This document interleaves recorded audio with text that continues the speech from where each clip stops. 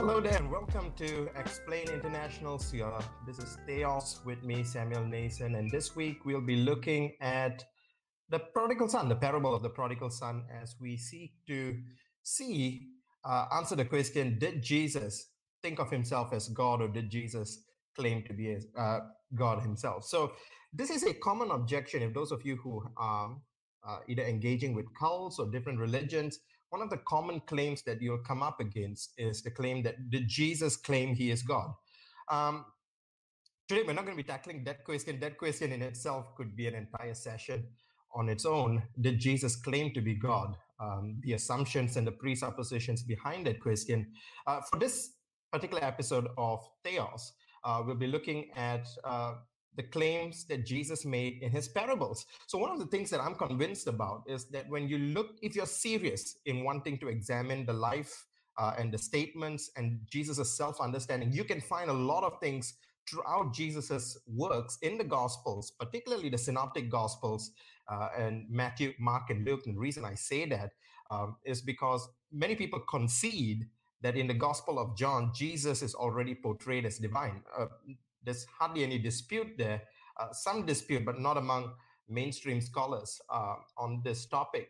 But what people will contend is that if you look at the Synoptic Gospels, which, as I said, is Matthew, Mark, and Luke, you will find that, Jesus is not as divine, not as God as he is in the Gospel of John. Now, this is not something we believe in as Christians, but this is something that many skeptics, especially the likes of Dr. Bart Ehrman, use this is the view that he used to push forward. I understand that a few years ago that he's kind of taken a different position. Dr. Ehrman has taken a different position on his view of the Synoptic Gospels and how they portray Jesus as divine. But in today's session, we want to be looking at a parable because Jesus communicated his deity clearly in his life and teachings. And I'm convinced that if we pay careful attention to the context that Jesus spoke, you will arrive at the same conclusion that even Jesus's enemies did in the New Testament, which is to charge him with blasphemy, claiming equality with God. This is not something that you have to be a Christian to believe. This was something, as I said, even his enemies accused him of. So with that, I want to look today, as I said earlier, specifically at the parable of the prodigal son. Some of you, I know when I posted this out yesterday, were thinking to yourselves, wait a minute, how on earth does the parable of the prodigal son attest to Jesus's deity? Well, that will be an interesting topic, wouldn't it? Let's address the question, does the parable of the prodigal son teach that Jesus is God? And if you do have questions, please do send them in the chat, whether you're watching it on Facebook or you're watching it on YouTube. The advantage of joining us live, of course, is that you get to participate in the Q&A, and we'll do try to take some questions at the end of this. So let's go to Luke chapter 15, and I want to look specifically at the first three verses because those are really important as we seek to unpack what did Jesus think of himself. The parable of the prodigal son comes in later in Luke chapter 15. But in Luke chapter 15, verse 1, you get the context as to why Jesus is sharing about the parable of the prodigal son. There's a reason why Jesus is doing that, and here's the context. In Luke 15, verse 1, we're told, now the tax collectors and sinners were drawing near to him, and him here being Jesus Christ.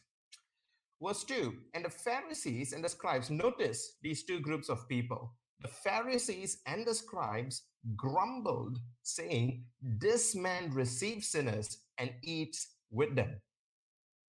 So you automatically now, you kind of have, let's try and put this down so that you kind of get the context. Well, on the middle there, you have Jesus. Here he is in the middle. He's teaching, he's doing his teaching. And on one side, you start having sinners and tax collectors, and they're coming to Jesus to hear him. That's the context. Now, let me just describe for those of you who may be new to the New Testament, let me describe who the sinners and the tax collectors are. The tax collectors were seen as traitors by the Jewish people because, remember, Judea at this period of time in Jesus, when Jesus is alive in the 1st century AD, is governed by the Romans. And the Romans only really have one motivation for wanting to rule Judea, and that is they want to profit from subjugating the nations that they could. So, how would the Romans profit from Judea? Taxes.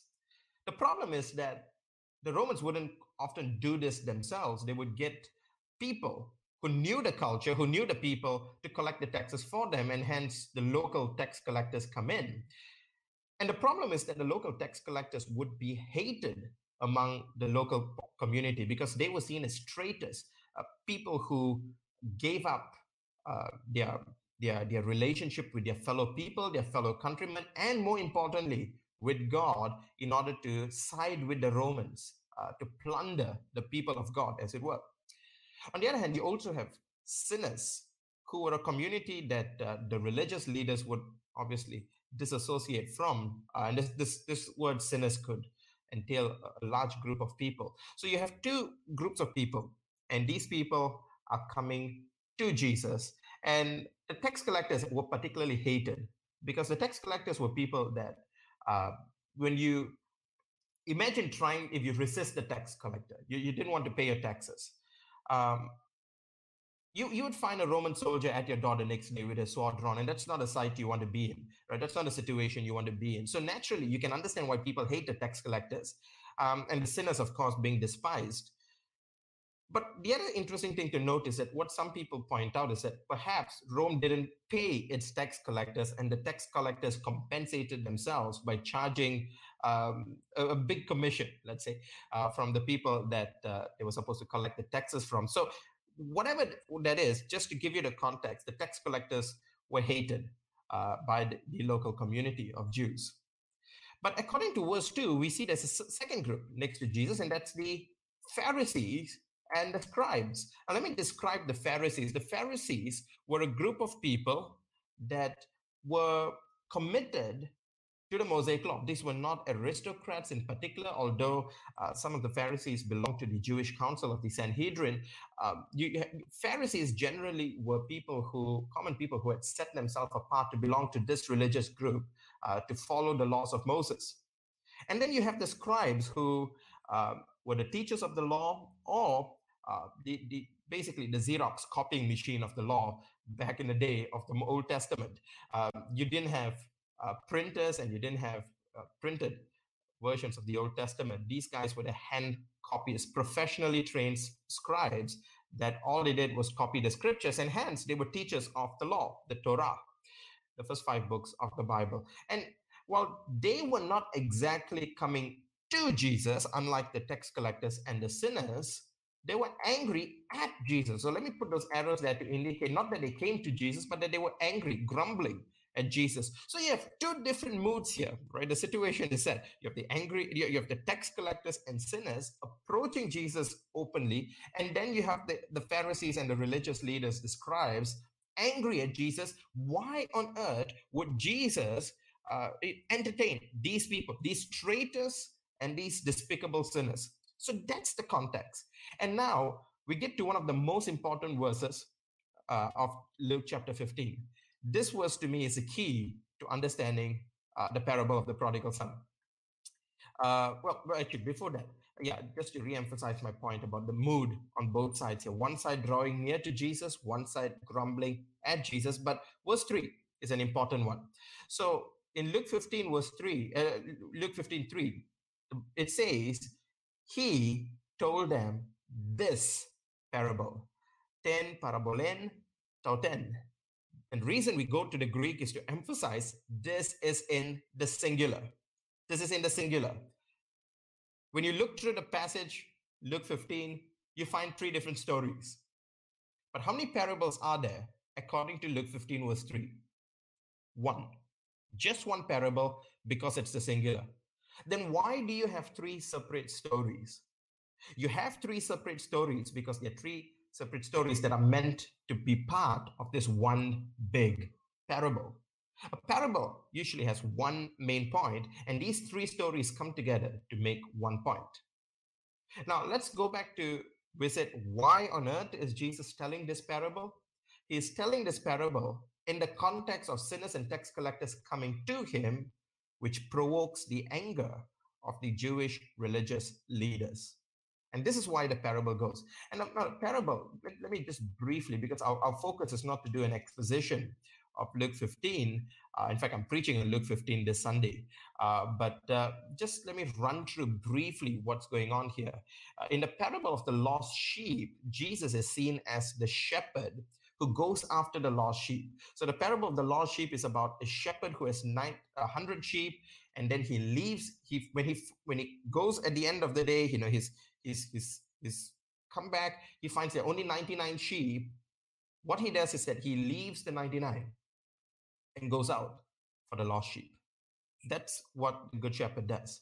And when he finds it, unlike the 99 sheep that walk in, the good shepherd carries this, according to Jesus, the shepherd carries the sheep on his shoulder, almost in a dignified position, which is something unusual, right? Because the other 99 sheep that weren't lost just walked in on their legs.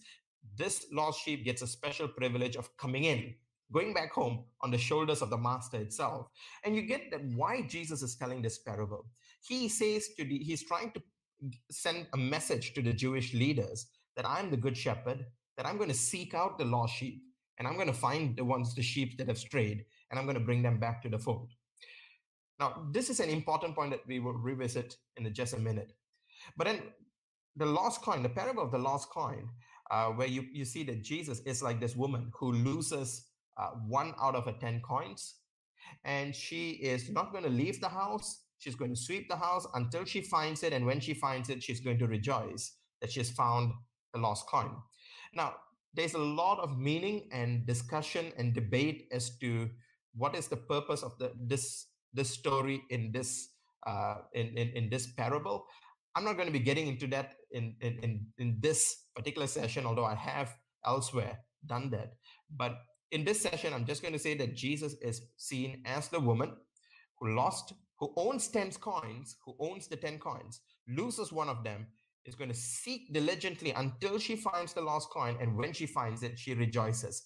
Rejoicing is a key theme in all three of these stories, because at the end of every story, there's a party, there's a rejoicing, there's a celebration.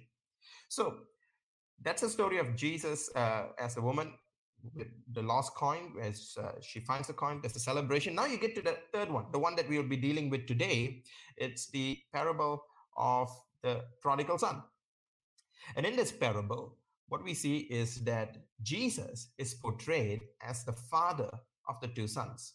Now, there are a couple of problems here, as some people would think. By claiming that Jesus is the father, are we trying to imply that Jesus is the father? Well, no, obviously. We'll get to that in just a minute. But how do we come to the idea that Jesus is the father in that story? Let's revisit our model again. You find that there's 4 groups of people in 2 sides, the sinners and the tax collectors coming to Jesus, drawing near to Jesus. And then you have, on the other side, you have the Pharisees and the scribes grumbling at Jesus. Remember, this is the context when Jesus shares the parable. Now, let's hang on a minute, because in the parable of the prodigal son, instead of Jesus in the middle, you have a father in the middle. So Jesus is the father in the story. And what about the group that comes to him? Instead of the tax collectors and the sinners that come to Jesus, you actually have the younger son in the story, the sinful, the prodigal son that is coming to the father. And instead of the angry religious leaders, scribes and the Pharisees, you have an angry older brother in the story that is angry at the father for receiving the younger son. So you can see it's the exact same scenario that the context, the context that we saw in Luke 15, 1 and 2 presented us with. And now Jesus is coming where Jesus is the one whom the anger of the religious ones are directed to, just as the father in the story is the one at whom the anger of the older son is directed to, grumbling at the father, which is literally what the older son does in the story, and the younger son coming back to the father, returning to the father, drawing near to the father. I went through the context to show why it's so important to see Jesus as the father figure in this story. And what happens is that when the father, who the younger son, it's really interesting if you actually try to compare what's happening in the story of the prodigal son with the context of the tax collectors and sinners coming to Jesus. In the prodigal son, the younger son asked the father to give him his share of the inheritance. Now, when does the share of the inheritance come to a son? It's when the father dies. But this younger son is telling the father, in other words, go die. I can't wait for you to die soon enough. Give me my share of the inheritance. And in a typical Jewish home, there would have been death in the house that day. The younger son would have been put to death for dishonoring his father. But this father um, is really, in the words of Tim Keller, the prodigal God. He's the prodigal father. That he is going to give his son what he wants. He's a loving father. And the younger son takes the father's money, goes away, squanders it on reckless living, kind of like what the sinners did. But he also is basically taking into his possession money that belongs to his father, almost like what the tax collectors did. They took the money of the people of Israel, something that belongs to God, because God owns the people of Israel. And they're taking what belongs to God and they're spending it on wild living. So, in many ways, the younger son is depicted in the story as it reflects the lifestyle of both the sinners and the tax collectors. And interestingly, he is so unclean, so despicable, that Jesus describes the condition of the younger son as wanting to eat pig's foods. That's how bad it got. A famine came in, the son lost all that he had, and now he's stranded there, and he finds himself, his back is to the wall, nothing else to do, and he comes to his senses. He wants to eat pig's food, which, if you know anything about Jewish people, is utterly disgusting, right? So to basically, to talk about pig's food to a Jew is like speaking to a Malay or a Muslim and talking to them about pigs, and this is unclean. It's haram. Just like to the Jews, it's bad. But in this story, the unclean son, the despicable son, the unclean son comes back to the father. And the father, if he was, would the father would just it's ought to reject the son. In fact, the father ought to stone the son for bringing shame to his name, his family's name, and the community. Instead, when the father sees the son coming, the father runs to the son and embraces him, and again demands that the son be brought home with honor, just like we saw in the parable, not the story of the lost sheep, where the lost sheep comes in on the shoulders of the master in a dignified position. The lost son is going to come home. In the words of the father, put put a ring on him, put sandals on his feet, kill the golden calf. He is going to become home. He's going to be coming home as a celebrated son. It's really unique because it's a son that brought dishonor to the family. But like every story, the celebration theme comes in at the end. And what is unique about the story of the prodigal son is that it has the reaction of the angry brother at the end. If this story was all about the love of God the Father or the love of Christ, it should have ended with the younger son coming home and the celebration. But this story was directed to the religious leaders that were angry at Jesus. That's why at the end of the story of the prodigal son, you have a little bit of drama at the end with the older son, because that's the group that Jesus wants to talk to. That's the group that's grumbling at Jesus. And so what happens at the end of that story is that the father goes out of the house in the midst of the celebration to go and entertain his angry son. Now, the idea of going out brings back the idea of the lost sheep, because in the parable of in the story of the lost sheep, the shepherd leaves the sheep at home, the sheep that were not lost, and goes out to the lost. But there's a plot twist here. At the end of the story, it's the lost son that's in the house. It's the son that thinks that they are found, the self-righteous son that's on the outside. And Jesus, just like the shepherd in that story, being the father in this story, goes out to the actual lost son, the self-righteous son, to call them home, to call the religious leaders home to himself. Now, what are the Christological implications of all this? What's the point of e- e- yeah, even what's the implications of all this? The implications of all this. Let me draw at least 5 implications of this. Number one, Jesus saw himself as the shepherd of Israel. That's the first point. Jesus saw himself as the shepherd of God's people. Why is that important? Because in Ezekiel chapter 34, verses 15 to 16, we see the Lord speaking, God saying, I myself will be the shepherd of my sheep, and I myself will make them lie down, declares the Lord God. I will seek the lost. Now you see where the idea of seeking the lost sheep comes from. And I will bring back the strayed, implying the strayed sheep. And I will bind up the injured, and I will strengthen the weak, and the fat and the strong will I destroy. I will feed them in justice. So you have the situation here where Jesus is identifying himself as the shepherd of Israel. Both the righteous Jew, the religious leaders, and also the unrighteous Jew, Jesus is the shepherd to them all. But as we saw in the Old Testament, God is the shepherd of Israel, and God is the one that seeks the lost sheep. In other words, Jesus' self-understanding here is that he saw himself to be God, in just like what God did in the Old Testament. He's comparing himself to God. In fact, if anything, that same chapter, verse 30 to 31, emphasizes this point. It says, and they shall know that I am the Lord, their God, with them, and that they, the house of Israel, are my people, declares the Lord God, and you are my sheep, human sheep of my pasture, and I am your God, declares the Lord God. Notice how many times the word God is being used here. So Jesus is identifying himself with God in the Old Testament, who says that he, the Lord, is the shepherd of Israel, and that Israel is his human sheep, and that he is their God. Can we see that Jesus is actually trying to draw that connection here to say that he is divine, this figure that, like God, is not on par, not on the same level with the Jewish leaders, not a little bit better than them in that he's like a prophet figure. No, he's the God of them. They are his shepherd.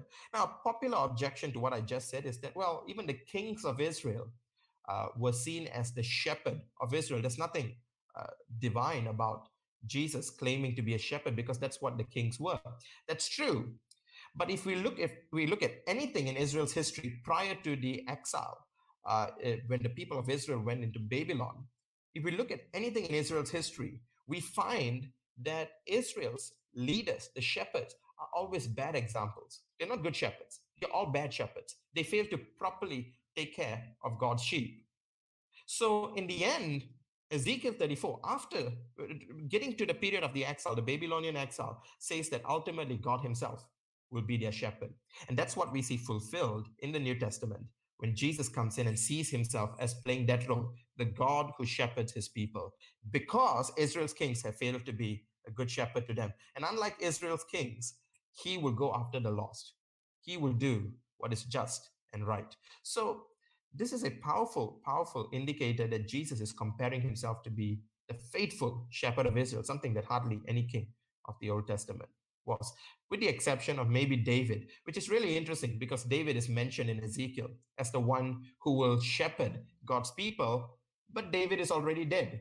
Why does it speak of it in the imperfect tense, the future tense, if you read the English translations, about David shepherding God's people when David is dead? That's because Jesus, the son of David, is like David, a king and a shepherd for his people, except he's not just a human shepherd, he's a divine one.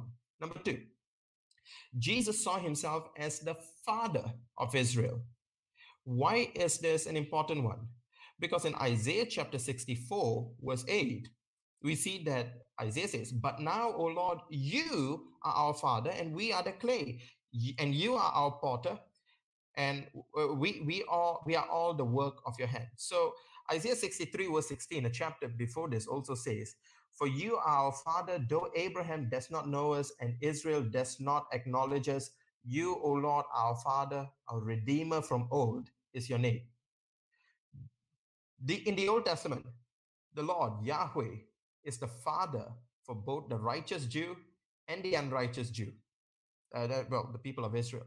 Yahweh is their father.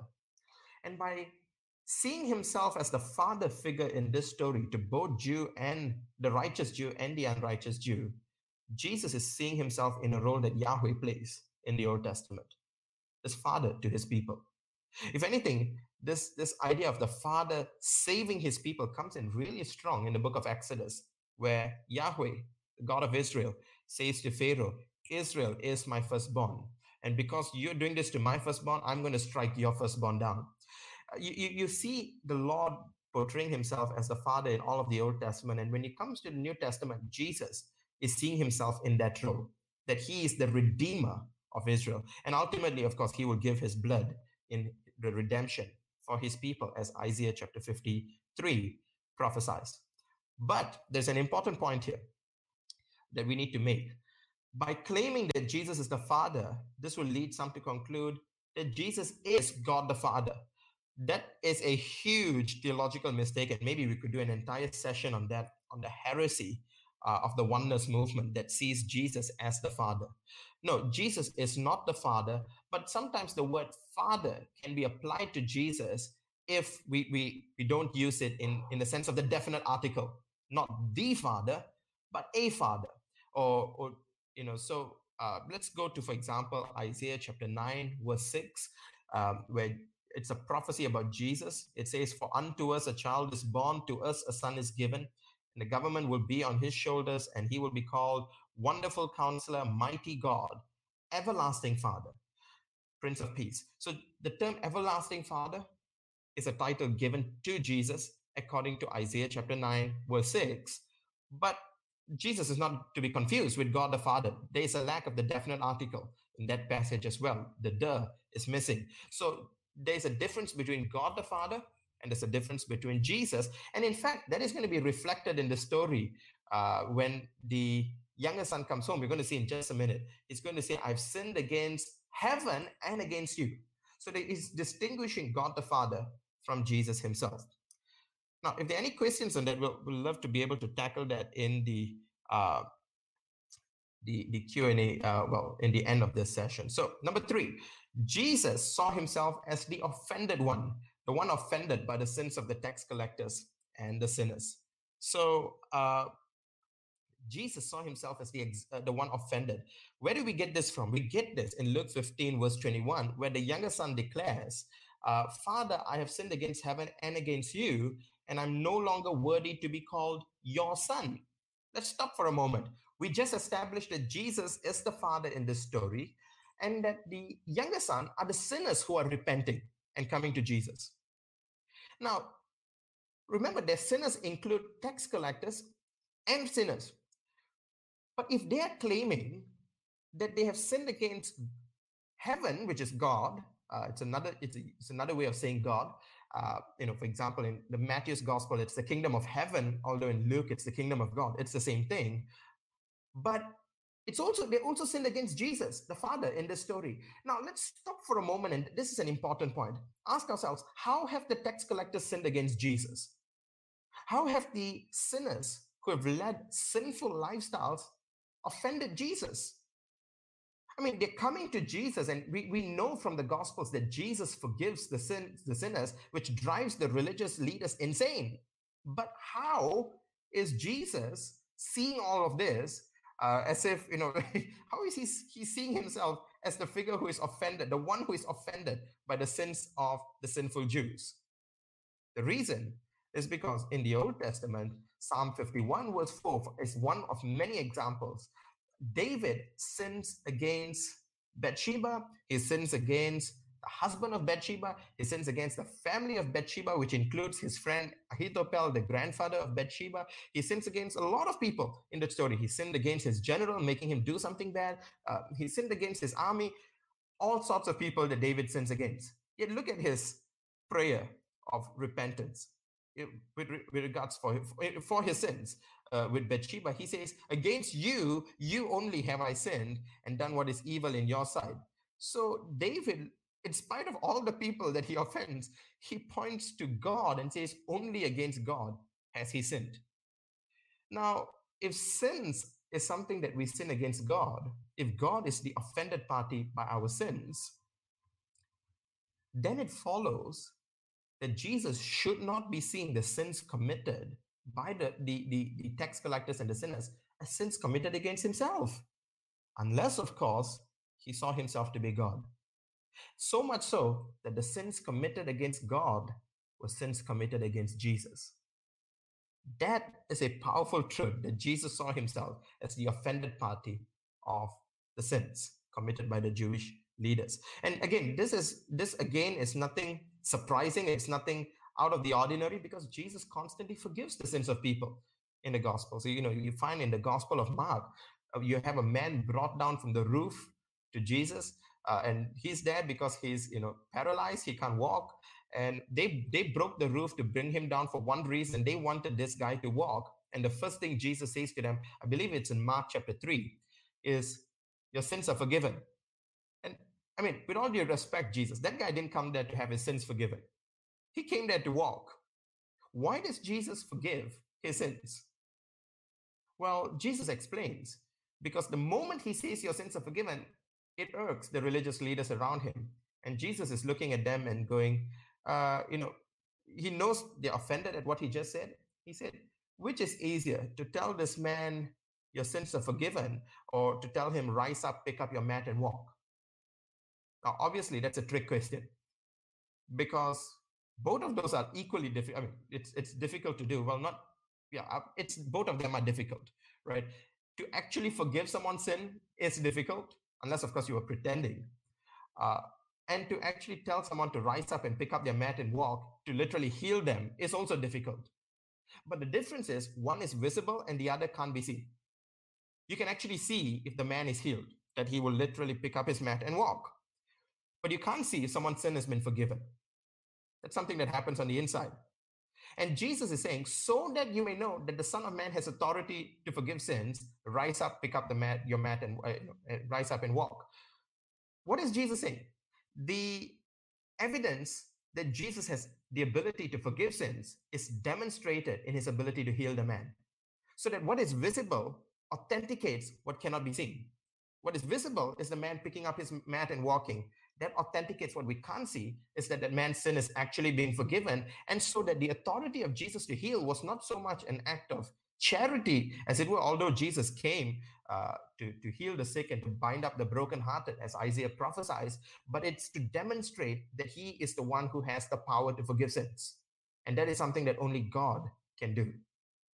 So now, again, one objection to this is that some people will say that, well, if people repent, a prophetic figure has the right to declare them forgiven. It's true, but Jesus didn't merely see himself as the one who was forgiving, declaring their sins forgiven, as much as he was, the one claiming to forgive their sins, which is a big difference. Right, which is what the religious leaders understood. The religious leaders around Jesus did not interpret Jesus' actions to be merely saying, God has forgiven your sins, as much as he was saying he forgave their sins. And when you come to the parable of the prodigal son, you can understand why, because he sees himself, Jesus sees himself as the offended party in the sins of the religious, the sinners and the tax collectors, and also the religious leaders for their hypocrisy. With that, point number 4. Jesus saw himself as the one those returning to God must return to. So let me summarize this in 2 points. Leaving Jesus, according to this, is leaving God. When the prodigal son left the father's house, that's an indicator that he's following a sinful lifestyle. It's an example of him leaving God, backsliding.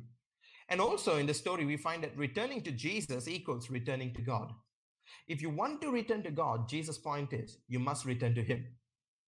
So why is this important? Because in Zechariah 1 verse 3, we see, for example, even in the Old Testament, there's this idea, thus declares the Lord of hosts, return to me, says the Lord of hosts, and I will return to you, says the Lord of hosts. You kind of see this being demonstrated in the parable of in the story of the prodigal son, where as the younger son is returning, the father is returning to him. And they meet halfway. The father doesn't stand at home, waiting for his son in this full dignified manner. No, the father runs to the son. That's as undignified as you can get, because it indicates the heart of the father to want to return to the son. So if that's the case, Jesus is actually picturing himself here as the one. If you want to go to God, you go to Jesus. And you find that Jesus says this in the other gospels. It's consistent. Jesus says that seeing him is seeing the Father. And there are many ways in which in John's gospel he demonstrates this as well. If he says to Thomas, "You've seen me, you've seen God the Father." In John chapter 10, he says that it's his hands holding the sinners, his sheep. The sheep are held safe in his hands. John chapter 10, verse 20 onwards, if you read down. And it also says the sheep are safe in the Father's hands. And if you're wondering which hands is it Jesus' hands or the Father's hands? He goes on to say in John chapter 10, I and the Father are one, in that they are united in saving the sheep.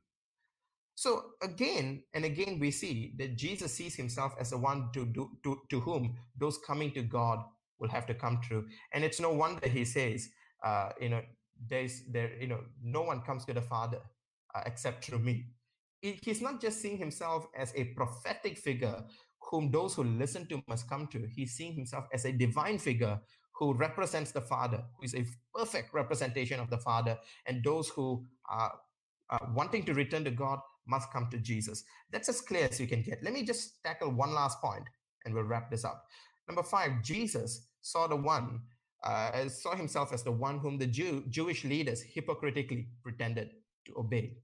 Where do we get this? We see in Luke 15, verse 29, in the back and forth that goes between the Father and the elder son. The Father is coming out to meet the elder son. The Father is pleading with the elder son to come home, urging him to come back in to celebrate his brother. And look at the words that the elder son say to the Father. And you're going to find this really interesting because it's the word that the Jewish leaders used all the time. But he answered his father, "Look, these many years I have served you, and I never disobeyed your command. I never disobeyed your command." Mind you, the hypocrisy here is expressed in the fact that the father is asking the older son, to go home, to come in, to celebrate, and the younger son is disobeying the father, while at the same time having the nerve to tell him, "I've never disobeyed your command." What's going on here? That's outright hypocrisy. But it's also reflective of the angry Jewish leaders who were at this point grumbling at him. And it's reflective of what they say. And you find this elsewhere as well in Mark 10:20, that one of the rich young rulers says to Jesus, "Teacher, I've kept, and all these I've kept," referring to the commandments of God, "from my youth. I've kept them all." And we know that's not true. Romans 3:23 says, "All have sinned and fall short of the glory of God." But the point here is an important one. That in this story, the religious leaders were hypocritically pretending to obey the father. The elder son was claiming to obey the father while disobeying the father. But in the real life, the Pharisees claimed to be obeying all of God's command. So which means that Jesus again is seeing himself as the God whom the the religious leaders are hypocritically pretending to follow. In reality, they don't really follow him, because if they did, they would come to him and be saved. And so what Luke 15 is, it's a beautiful example of when at the end of, you get to verse 32, the story abruptly stops. The father pleads with the younger son to come in, the older son to come in to celebrate. And the question is, does the older son come in? What's the outcome of that story? There is no answer. The story abruptly stops. When I remember preaching on this passage, I would always tell people, let's see the concluding verse. Let's all read Luke 15:33 together. And of course, they'll be searching then. Look, there's no such verse, right? There's no verse 33. And the reason I do that is because to tell them there is no conclusion to that story. That's a cliffhanger. Because this is meant to be an invitation to the religious leaders to listen to him, to submit to the Father, to repent and come home to the Father, God, who is right here, because they think they're following God, but in reality, they are not. And if they truly were wanting to follow the voice of God, they would be following the voice of Jesus. That's the point of the parable of the prodigal son. And it ends there as an invitation here. So did the older son come in at the end of it? Well, the answer here, the spoiler to this story at the end of the Gospels, is that the older son, instead of coming into the Father, decided to kill the father, uh, took the father, handed the father over to the Romans. Unlike uh, the tax collectors who profited off the father by taking his wealth and squandering it, the older son drags the father to the Romans and literally hands him over to be killed, which just really shows they were much worse than the tax collectors and the sinners. But let me pull all this into one summary here. As far as Jesus' self understanding is concerned, according to the parable of the prodigal son, which includes, like I said, it's one parable: lost sheep, lost coin, lost son. Here are the five deductions, or the 5 points we can deduce from this. Number one, Jesus saw himself as the shepherd of Israel. God is the shepherd of Israel. Therefore, Jesus considers himself to be God. Number two, Jesus saw himself as the father of Israel. In the Old Testament, Yahweh is the father of Israel. Therefore, Jesus saw himself as Yahweh. Number three, Jesus saw himself as the one offended by the sins of the tax collectors and sinners. In the Old Testament, Yahweh is the offended party for the sins of his people. So Jesus saw himself to be Yahweh. Number four, Jesus saw himself as the one those who would return to God must ultimately return to. And again, this is self-evident. Leaving Jesus is leaving God. Returning to Jesus is returning to God. Jesus saw himself as being God. And number five, Jesus saw himself as the one whom the Jewish leaders hypocritically pretended to obey. And in reality, the Jewish leaders were pretending to obey God hypocritically, and Jesus considered himself to be God. That's why he puts himself in that place. So when we take all this into consideration, this is just one parable, mind you, that most people think have nothing to do with Jesus's deity. You already find 5 important points that would show us that in his self-understanding, Jesus considered himself to be God. And if you're watching this and you're not a Christian, let me close with an invitation to you that if you want to return to God, you can do so by returning to Jesus Christ and read the Gospels for yourself and realize that God, the Father, has sent his Son for each and every one of us who recognize our sinful condition and turn to Christ for forgiveness. He offers his forgiveness free of charge through the death of his Son, and the resurrection of Jesus simply proves the fact that God has accepted his sacrifice and will offer eternal life to all who believe. Hope this has been a blessing to you. Let me close this and address some of the questions we have in the live chat. Judah and Israel as the two sons. This is a question from Dustin. Judah and Israel as the two sons? No, I don't see that in this parable. The two sons here are reflective of the sinners and the tax collectors, been reflected in one son, a son that returns to Jesus, who sins against Jesus and who returns to Jesus at the end of it. And because Jesus is the father in that story. And on the other hand, you have the religious leader seen as the other son, who is angry and grumbling at the fact that Jesus receives sinners. And as we saw in the parable of the prodigal son, the elder son is angry at the father for receiving and celebrating the return of the younger son. So those are the two sons, not Israel and Judah. Let me shoot this question as well. Doesn't make him God the Father, but the Son that creates all things. Amen. That's exactly what it is. It demonstrates Jesus as the Son. Don Fullman asks, in the parable, it is stated that the son who goes away is sinful and a victim of wild living. Isn't it a subjective opinion that what the lost son had done while away was wrong? If the son was successful with his investments while away, would he still be considered a lost sheep in the father's eyes? The failure while away is the problem. No, I think what was wrong about this was the fact that, and that's a really good question, Don. What was wrong about what the younger son did is that he left the father's house. That was what was wrong about it. Now, the fact that he practiced a sinful lifestyle simply demonstrated what happens when you leave the father's house.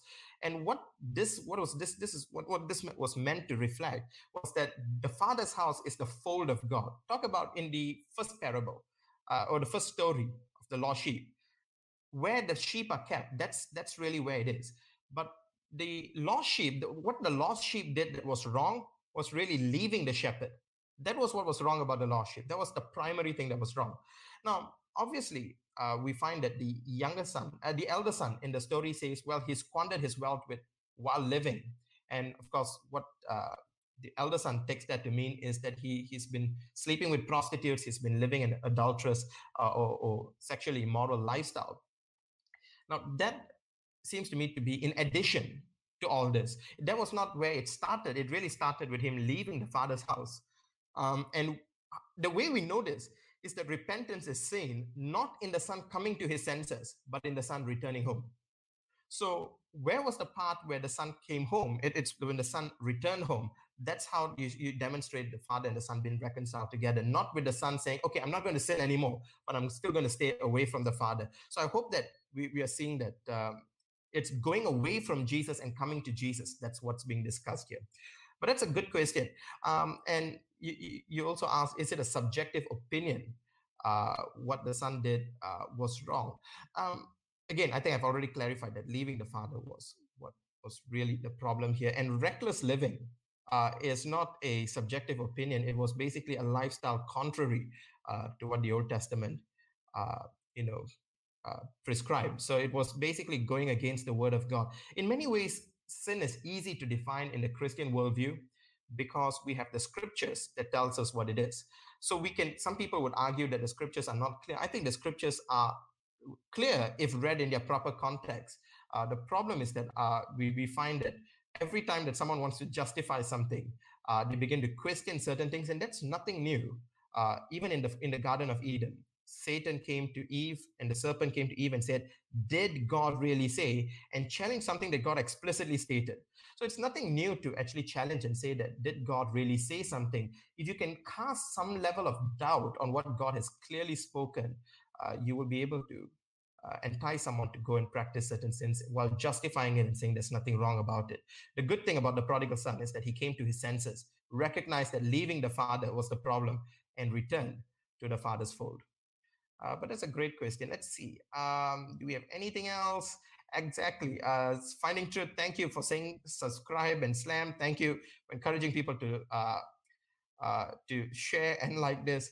There's a question we received from Harrison Morgan. Thanks for your question. He says, is there any parallel here to the new creation supper of Revelation 19? Are there Old Testament feast imageries that are being pulled out from here? I would think so.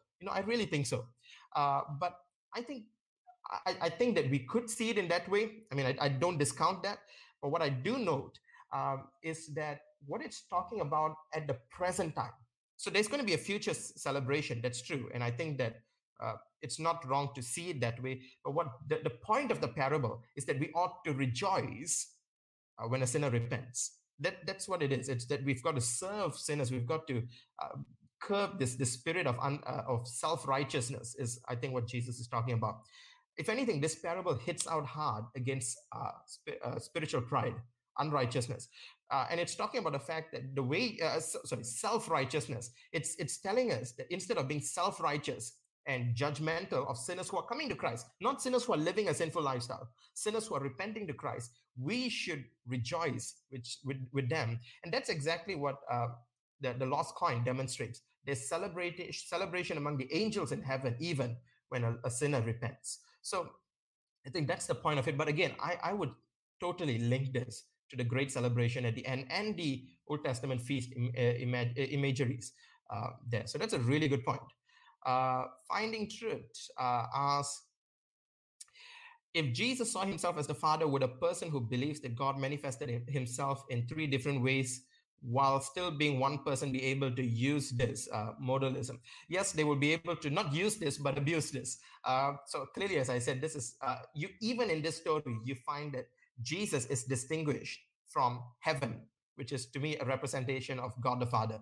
Father, I have sinned against heaven and against you. Jesus is an offended party, but notice he's distinguished from the Father. That's the brilliance of the way Jesus tells the story. He takes into account how people may twist what he means, and then he covers that by saying, yeah, he sinned against heaven and against me. The distinction of the persons are clearly stated there, but that's a good point. Thank you, Don, for your response there. Really appreciate that. Now, if there is no other, we try to keep this to about 50 minutes and I've crossed the time. do apologize for that, but we really hope this has been a help for you.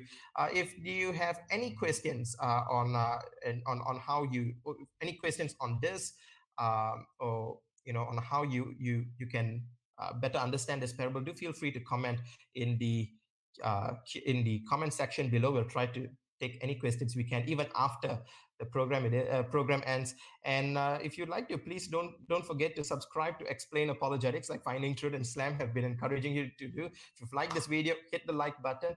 And again, if you would like to have any of the Explain speakers speak at some of your conferences or teach, we'll be happy to do that. This is one of the main reasons that Explain Apologetics has merged with with CityLight and now Explain International.